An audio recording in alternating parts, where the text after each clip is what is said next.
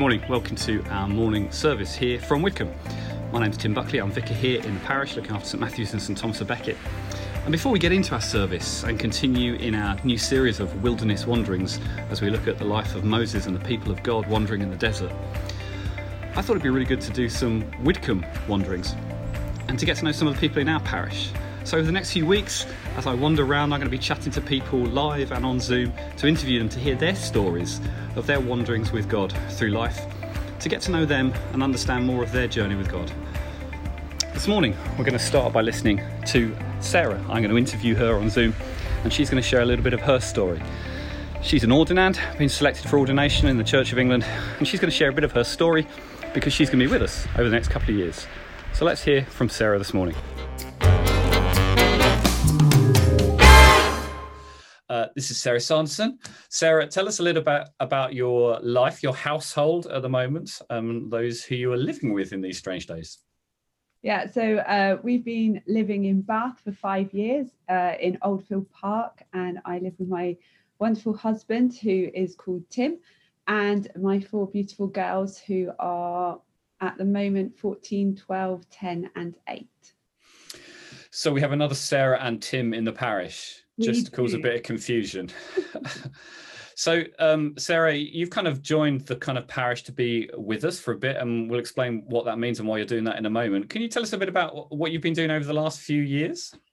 Yeah, so I've been working at Ascension Church, which is in Oldfield Park, and I've been the family and children's worker. And my remit when I turned up was to encourage families and children into the church community. And so it's been very much a community-based job of drawing families in, running cafes, running activity days, running holiday clubs, and just generally hanging out with families and children. That's brilliant. I know I've heard amazing things, and I know you've been doing some incredible projects out there.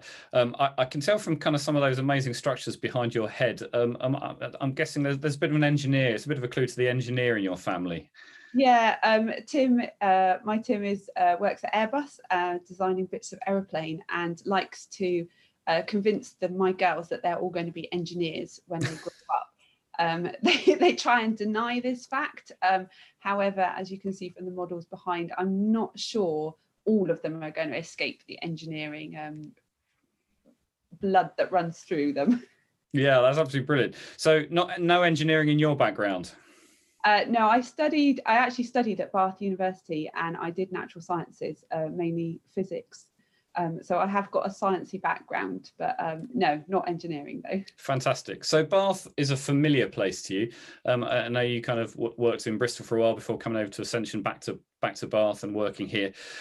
Life is a little bit different now. You've finished working at Ascension because you've taken up something new and exciting for the next couple of years. Yes, so for the next couple of years, I'm going to be training at Trinity College in Bristol in order to become a vicar, which is an odd kind of thing to do.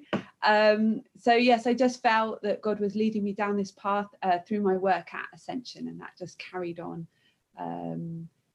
Through various decisions. I felt like I was on a little river, floating down a river, and I kept saying, God, if you want me to get off at any point, that's fine, but he never told me to get off.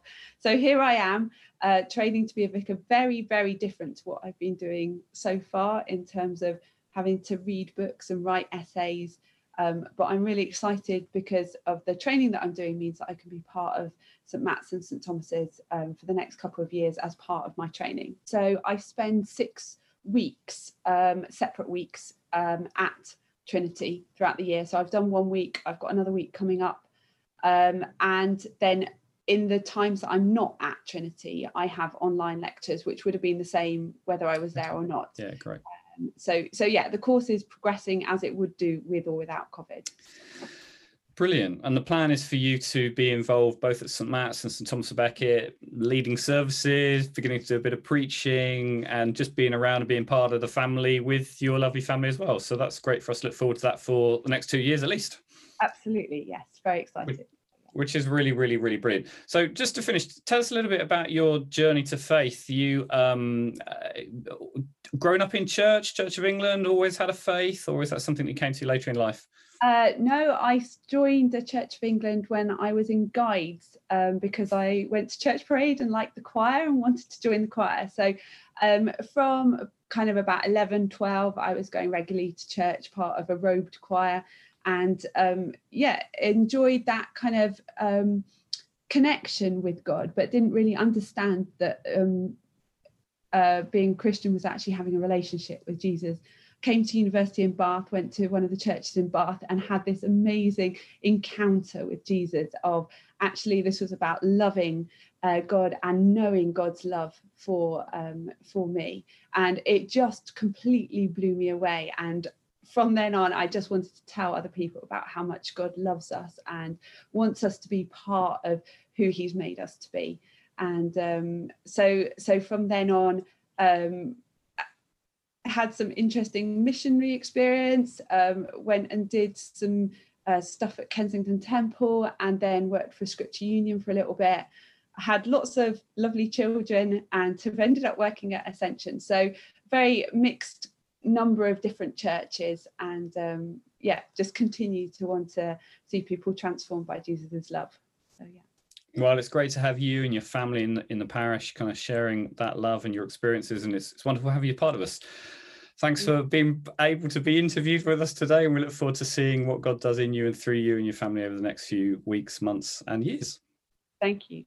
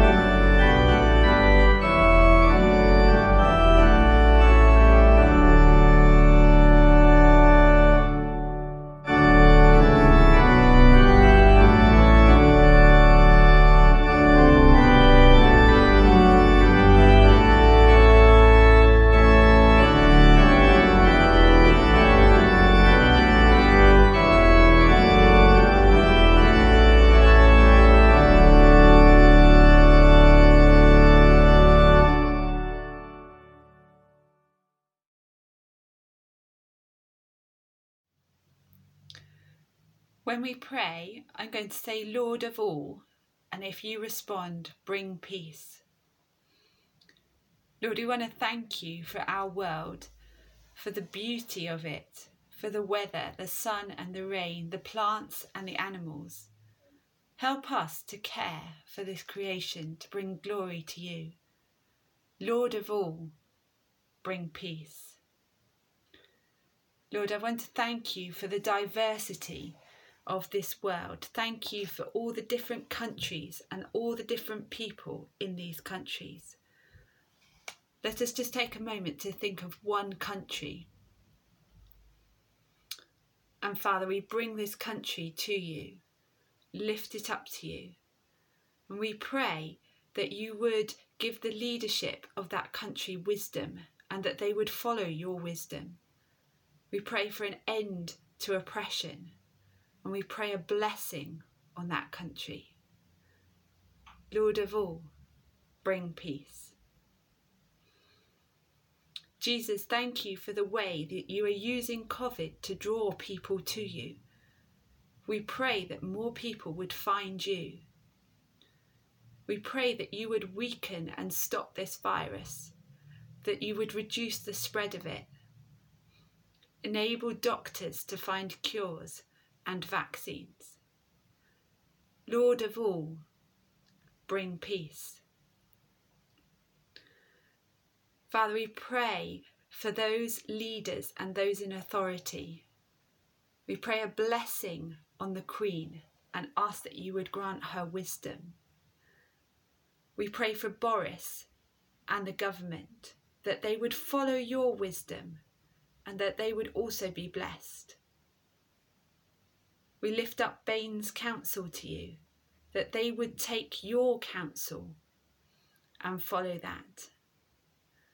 We lift up heads of companies, heads of schools, heads of churches, especially Tim and Jenny, Lord, that they would know your peace and know what things to do and what things to lay down or not to do, to keep everyone safe and to bring glory to you.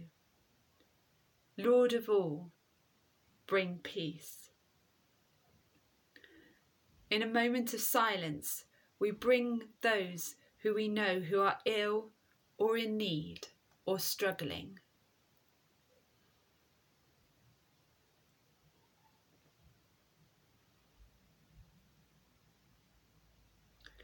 Jesus, would you bless them? Would you give them your peace? And would you lead them on your path? Lord of all, bring peace. We pray for ourselves, that day by day we'd see you more clearly, we'd love you more dearly, and follow you more nearly. Lord of all, bring peace. Jesus, Lamb of God, have mercy on us. Jesus, bearer of our sins, have mercy on us. Jesus, Redeemer of the world, give us your peace. Amen.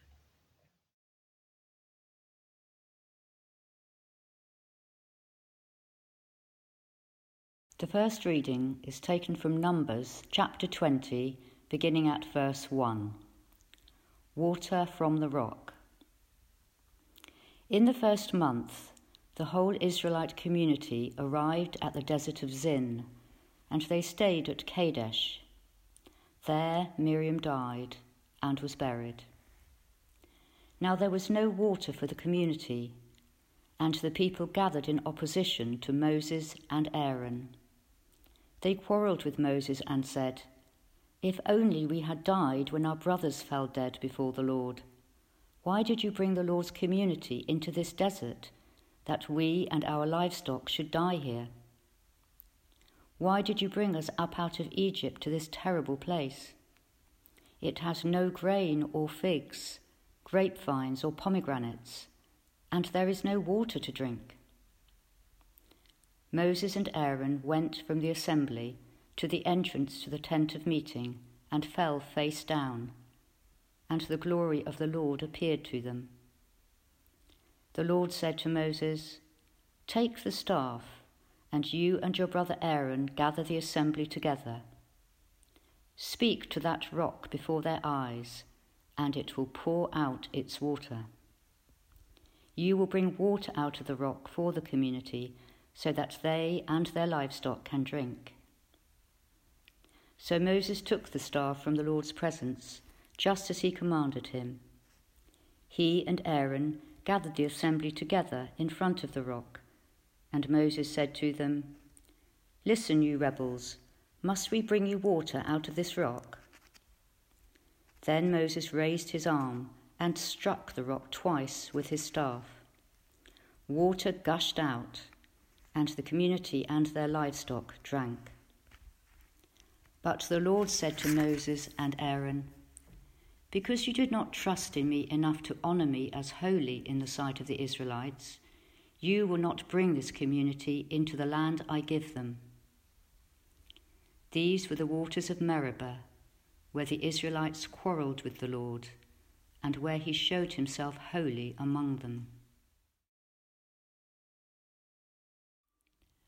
The second reading is taken from Matthew chapter 8, beginning at verse 23. Jesus calms the storm. Then he got into the boat, and his disciples followed him. Without warning, a furious storm came up on the lake, so that the waves swept over the boat. But Jesus was sleeping. The disciples went and woke him, saying, "Lord, save us, we're going to drown." He replied, "You of little faith, why are you so afraid?" Then he got up and rebuked the winds and the waves, and it was completely calm. The men were amazed and asked, "What kind of man is this? Even the winds and the waves obey him." This is the word of the Lord.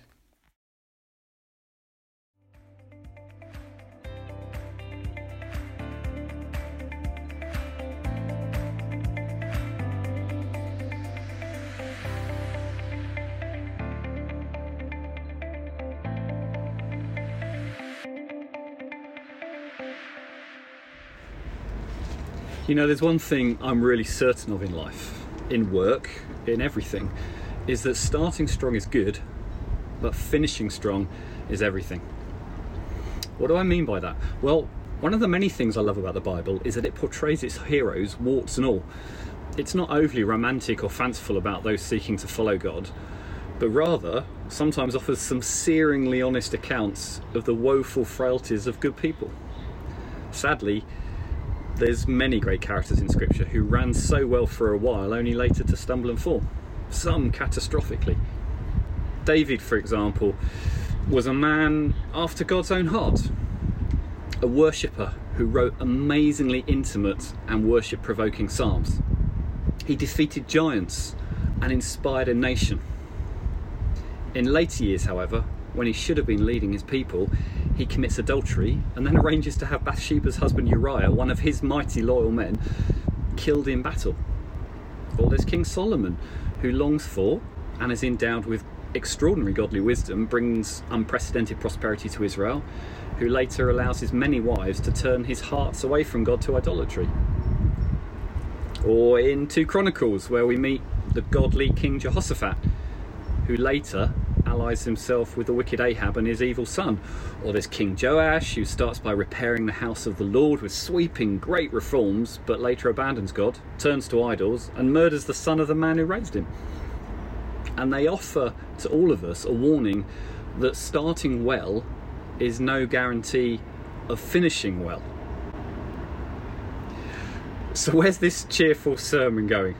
Well, today, in our wilderness series, we hear the sobering account of Moses, one of the greatest men of God in history, stumbling near the finishing line. His mission and his longing had been to lead God's people into the promised land, but now he appears to make a single catastrophic mistake and consequently is told that he can't now be the one to lead Israel into the land. So what's really happening here? And what can we learn in these sobering days? In the midst of this desert parched land, no doubt still grieving the loss of his sister Miriam, Moses faces a mutinous people, accompanied only by Aaron. He needed a solution from God, a God who had provided water before, a God who would surely come through again. So, prostrate, the brothers approach Yahweh. It's a good meek starting position, one of humble adoration, intercession and dependence. We're told that the glory of the Lord appeared to them. He experiences the glory of the Lord. He hears the voice of the Lord and receives the command of the Lord. Take the staff, gather the assembly, speak to that rock before their eyes, and it will pour out water. So Moses took the staff from the Lord's presence, just as he commanded him. Fantastic. He and Aaron gathered the assembly in front of the rock. Great. And then it all begins to unravel. And Moses said to them, "Listen, you rebels, must we bring you water out of this rock?" Then Moses raised his arm and struck the rock twice with his staff. Water gushed out and the community and their livestock drank. Okay, so he hit it. Twice, actually. But it's not a big deal, right? I mean, water still came out eventually after the second hit. But Moses struck the rock when God had told him to simply speak to it. And that's significant because, of course, back in Exodus 17, Moses had already been through this once before, the time God had told him to hit the rock. So why did he hit it this time? Well, I guess we'll never really fully know, but maybe he hadn't really been listening. I think he was angry. I think he was fed up at the people always moaning. Maybe he was still raw over Miriam's death, angry at the world, the sand, the heat, and maybe angry with God for the place they'd all found themselves in. And for me, that thought is a sobering one, because for Moses, it has unimaginable consequences. Listen to this scripture. Because you did not trust in me, says the Lord, to show my holiness before the eyes of the Israelites, you shall not bring this assembly into the land that I have given them. After everything, Moses now isn't getting in. You see, I think Moses in modern day parlance may well have suffered with what we'd now refer to as anger management problems. And you may laugh, but Moses was angry when he killed the Egyptian taskmaster who he found beating a fellow Israelite. And 40 years later, when confronting Pharaoh, even though the Lord had specifically prepared Moses by telling him that he would harden Pharaoh's heart, when Pharaoh repeatedly refuses to let Israel go, Moses went out from Pharaoh in hot anger, Exodus tells us. And later, when Moses finds the people worshipping the golden calf, in anger, he smashes up the Ten Commandments. Now you might argue, well, a lot of this was righteous anger, but for me these unchecked, unresolved, unsubmitted patterns of behaviour is partly what now, some 40 years later, causes him to strike the rock in anger, twice, which results in him being excluded from the promised land. The Scottish hymn writer George Matheson once said, "There are times when I do well to be angry, but I've mistaken the times." Maybe your besetting sin isn't anger, but whatever entangling sin keeps tripping you up, Moses' failure to deal with it warns us all to take seriously the need to identify that fault, to recognise our need of God's mercy, forgiveness and healing, to bring it to God, to seek his mercy and transformation, and to see it nailed to the cross before it causes us as a people to stumble catastrophically. Now maybe a modern reader might seem a rather small detail hitting the rock rather than speaking to it, but to God the little details really do matter, and so they should for us. When God graciously speaks to us, he doesn't waste words. Everything he says is important, beautiful, full of wisdom, authority, life and power. And so if we, to our detriment, take those words lightly or irreverently, with disdain or disregard, the outworking of that can be ruinous. Now yes, of course, we know that mercifully God is patient, gracious and forbearing, but let's never forget that he is God, the King of Kings. He's the Holy One. I'm reminded of a section from C.S. Lewis's brilliant novel The Lion, the Witch and the Wardrobe. Aslan is a lion, the great lion. "Oh," said Susan, "I thought he was a man. Is he quite safe? I shall feel rather nervous about meeting a lion." "Safe?" said Mr. Beaver. "Who said anything about safe? Of course he isn't safe. But he's good. He's the king, I tell you." God is looking and longing for faithful sons and daughters, not impetuous toddlers. So the challenge for me, for us all in these serious days, is to take God seriously, to take his living word, his words of life seriously. Let's not simply shrug off God's commandments as though they're not a big deal. What may seem to be a relatively small thing to us may in fact be a really big thing to God. Developing the habit of a hearing ear and heartfelt godly obedience can only bring an abundance of life to help us run fast and run strong in these difficult days.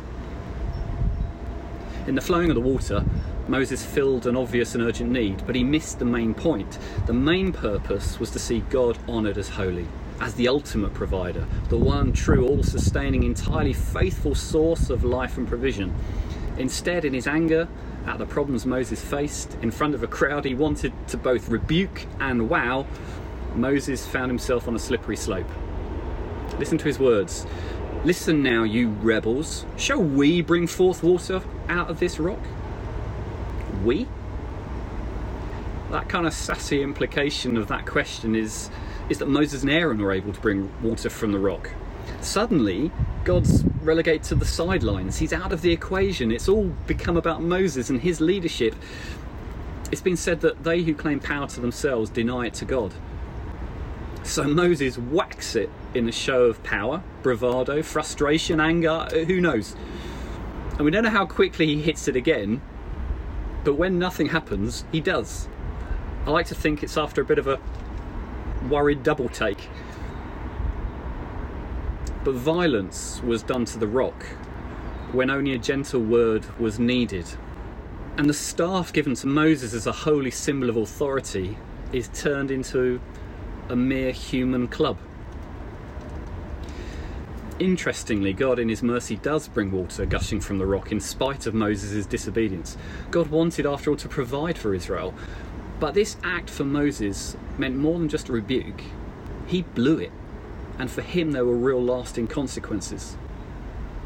So as I reflect on my life, not as vicar or church leader, but simply as a man, a father, a husband, a dad, most importantly a child of God, I long for my life to have purpose and meaning, and I long to know I'm pleasing God, obeying him not just in the big things but in the small things, in the daily decisions and choices I make, the paths I choose to walk along, the places I choose to find rest, the commands I read in his word and the voice of his spirit. For me, finishing strong is everything, and to finish strong I need to be stepping and running in obedience and faithfulness moment by moment, day by day. So will you join with me today by renewing your decision to receive and know Christ and be fully known by him, to yield every hidden corner of your heart, mind and soul to his light, to receive his forgiveness and embrace his kingly rule over every area of your life? If you've never done that before, today is a great opportunity to make Jesus king of your life. It's really simple. It only requires you to ask him. Jesus says this: "Listen, I'm standing at the door knocking. If you hear my voice and open the door, I will come into you and eat with you and you with me." Lord, in these difficult, darkened days, we open up to you to say yes to you. Yes to you, Jesus. We submit to you and we obey you. In my life, your kingdom come, your will be done. Amen. God, I look to you and I won't be overwhelmed. Give me vision to see things like you do. God, I look to you, 'cause you're where my help comes from. Give me wisdom, 'cause you know just what to do. And I will love you, Lord, my strength. I will love you, Lord, my shield. And I will love you, Lord, my rock.